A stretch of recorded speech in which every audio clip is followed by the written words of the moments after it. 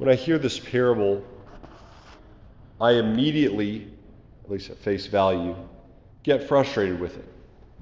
Because it seems to imply this, again at face value. Live your whole life in sin. Live your whole life in sin so intensely that perhaps you'll be miserable enough by the end of it that you will repent and believe in God and be saved. Or you can try to follow God's commands, sure, but know that you'll be so burnt out by the end of it that you will ultimately fail and be bitter towards God and reject Him. That's what it seems to say to me at first glance. But that's not what Jesus is saying. He's not saying that we should intensely embrace sin so as to have one moment of conversion, rather than try our best to follow Him but do so only hypocritically. But rather, He's addressing a very specific and not a very small group of people. A very specific and not a very small demographic. And that is the Pharisees and their sin and the nature of their sin. So in order to talk about the Pharisees and the nature of their sin, we have to look at all three groups that are addressed here. The Pharisees and the nature of their sin, the tax collectors and the nature of their sin, and the prostitutes and the nature of their sin. Once we address all three, we can have a clearer picture. With the tax collectors and the prostitutes, the nature of their sin is that both lead to social shame. Both lead to social shame. The tax collectors are going to be those people who reject their own Jewish heritage so that they can make a quick buck and be accepted by the Roman Empire. With that sin comes social shame. And then the prostitutes are going to be those who reject their own parents, their own family, so that they can embrace a life of lust and also money. With that sin comes social shame. And so, in order for them to belong again, they must reject the sin. The cost of their sin is a lack of belonging. And so then the way in which they re-belong is by coming into contact with the love of Jesus. And the effect of each of these sins also matters. St. John of the Cross says the effect of greed is sadness. No man can remain sad long enough until he has to convert. The effect of lust, the prostitutes, is hatred of God. No man can live bitter towards God for long enough before he has to convert. But then we get to the group of the Pharisees. The Pharisees, whose sin we know is pride. And the thing about pride is that it usually isn't opposed to the virtuous life to some degree. Pride grows up like the weeds grow up alongside the wheat, like we hear in the Gospel of Matthew. Sometimes pride motivates us in order to be virtuous. And you see this in the life of the Pharisees. They're not tax collecting. They're not selling their bodies sexually.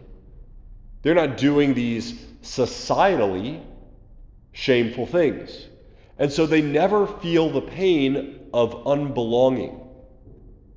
And therefore, they can experience the full effect of the sin of pride, which is not sadness like greed, which is not hatred of God like lust, but it's spiritual blindness.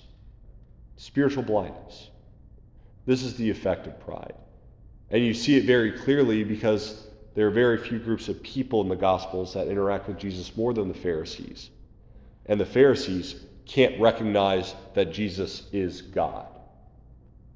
Now, this spiritual blindness is because they're so obsessed with their own righteousness and their own glory that comes from it that they cannot see anymore that their life is about the glory of God. In fact, this is why they get Jesus killed, because Jesus is taking glory from them. They become jealous of Jesus. And so this blindness then causes for them a new orientation. This blindness causes a new orientation that now their ultimate law is not, let me love the Lord with all my heart and soul and strength and my neighbor as myself, but let me just stay out of shameful things. And this is where our timeline runs up against the Pharisees' timeline. That our story often becomes the Pharisees' story. Because there is a very particular and not small group of Catholics and of Christians that believe, once I've gotten out of habitual mortal sin, I'm not falling into sins of lust, I'm not falling into drugs, I'm not falling into drunkenness, I'm not missing Sunday Mass, I'm not doing any kind of theft, I'm no longer cheating on tests, whatever it is. I'm no longer doing all these things. That because I'm not doing these things, therefore, I love God. I'm good. Everything is fine. And there's nothing about that implies that I love Jesus Christ. That only shows that I'm self-disciplined. Again, as Jesus says, your righteousness must surpass that of the Pharisees if you are to enter into the kingdom of heaven. Did the Pharisees ever miss prayer? No. They were praying all the time. Did the Pharisees keep the law? Largely, yes. Maybe the small things they broke, but they kept the law. But the problem with the Pharisees is that their hearts grew cold and that their righteousness became about them. And the glory of God became for them an enemy rather than the reason why they began to love. And so the question then is, how do we get out of this spiritual blindness? We who may fall into this group, we're not falling into habitual mortal sin, but our hearts have grown cold, and we act only for our own glory. We heard in this second reading that Jesus did not deem equality with God something to be grasped at. Oftentimes we think the spiritual life is just this grasping at equality with God. I just need to get there. He did not deem equality with God something to grasp at. Rather, he emptied himself and took the form of a slave. I think of that. But I also can't not think of this one address that Mother Teresa has to her own religious sisters. It's a letter that she writes them that the opening words should floor us. She's writing to women that have taken on the discipline of poverty, chastity, and obedience, much more than the discipline of Sunday Mass obligation. This is what she says to them, the opening line, and I'll end my homily with this quote, with this letter. I worry that some of you have still not really met Jesus, one-to-one, you and him alone. Jesus wants me to tell you again how much is the love he has for each one of you, beyond all that you can imagine. We may spend time in chapel, but have you seen with the eyes of your soul how he really looks at you with love? Do you really know the living Jesus, not just from reading, but from being with him in your heart? Have you heard the loving words he speaks to you? Never give up on this daily intimate contact with Jesus as a real living person, not just an idea.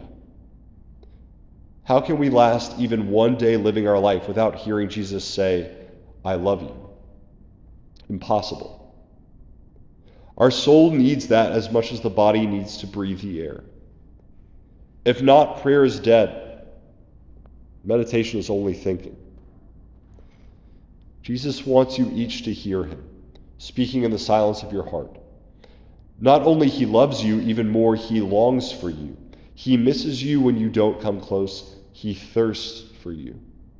He loves you always, even when you don't feel worthy. Even if you are not accepted by others, even by yourself sometimes, he's the one who always accepts you. Why does Jesus say, I thirst? What does it mean?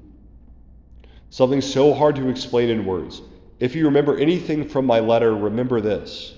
I thirst is something much deeper than just Jesus saying, I love you. Until you know deep inside that Jesus thirsts for you, you can't begin to know who he wants to be for you or who he wants you to be. He knows your weakness. He wants only your love, wants only the chance to love you.